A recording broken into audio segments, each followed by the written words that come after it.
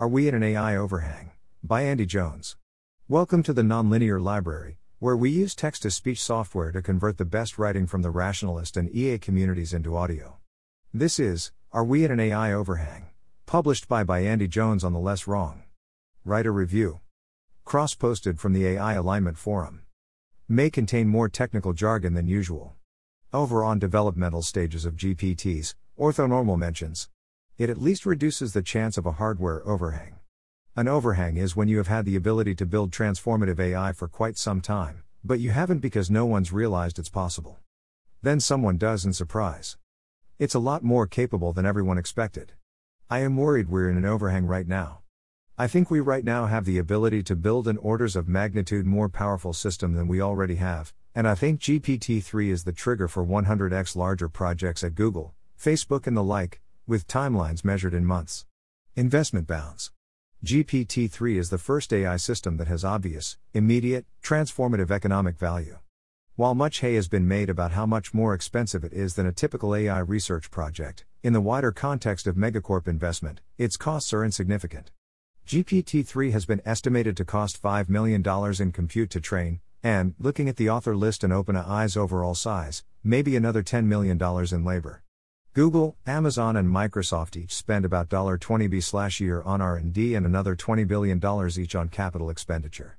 Very roughly, it totals to $100 billion/year. Against this budget, dropping $1 billion or more on scaling GPT up by another factor of 100x is entirely plausible right now.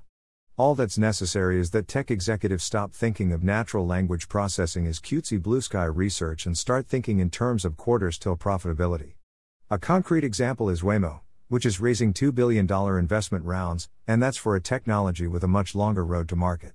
Compute cost. The other side of the equation is compute cost. The $5 million GPT-3 training cost estimate comes from using V100S at $10K/unit and 30 flops, which is the performance without tensor cores being considered. Amortized over a year, this gives you about $1,000/flops day. However, this cost is driven up an order of magnitude by NVIDIA's monopolistic cloud contracts, while performance will be higher when taking tensor cores into account. The current hardware floor is nearer to the RTX 2080 Ti's $1K/unit for 125 tensor core flops, and it gives you $25/flops day. This roughly aligns with AI Impact's current estimates, and offers another greater than 10x speedup to our model. I strongly suspect other bottlenecks stop you from hitting that kind of efficiency, or GPT-3 would have happened much sooner, but I still think $25/flops day is a lower useful bound. Other constraints.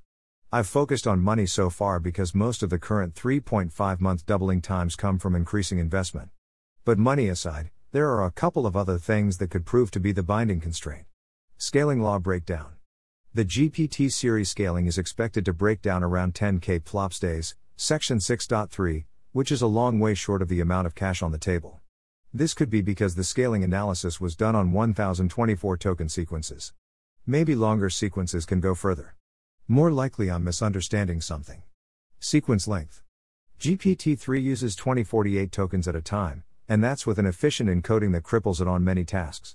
With the naive architecture, increasing the sequence length is quadratically expensive, and getting up to novel length sequences is not very likely.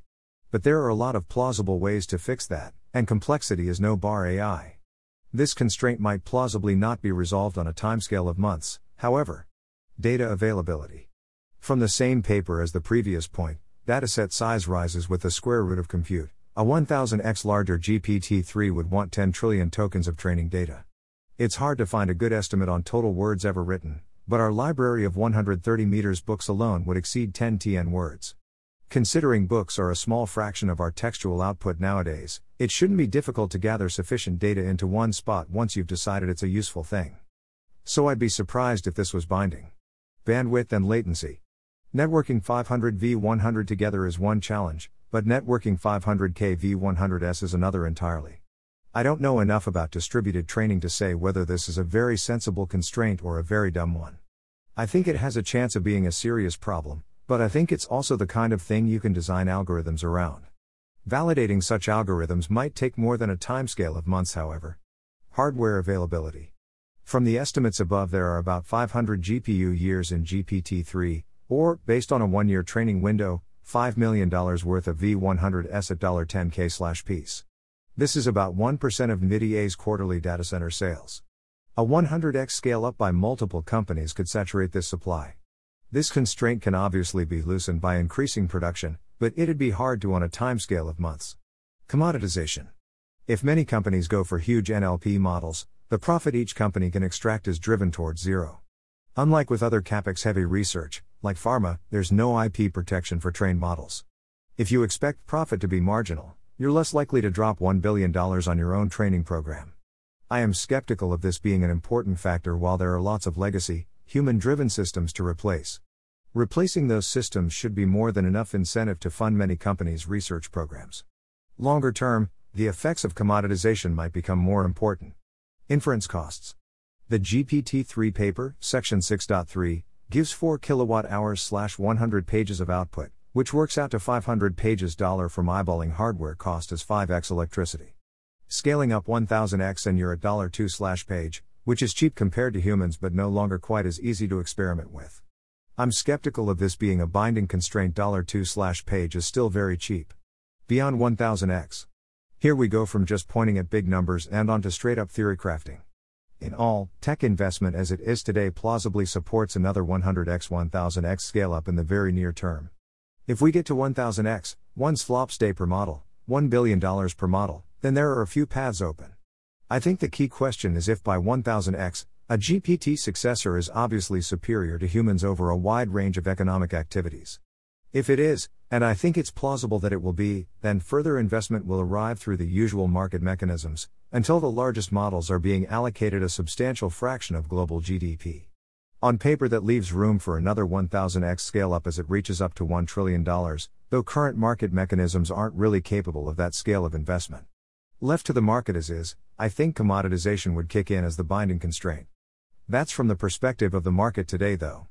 Transformative AI might enable $100t market cap companies, or nation states could pick up the torch. The Apollo program made for a $1t today share of GDP, so this degree of public investment is possible in principle. The even more extreme path is if by 1000x you've got something that can design better algorithms and better hardware. Then I think we're in the hands of Cristiano's slow takeoff 4-year GDP doubling. That's all assuming performance continues to improve, though.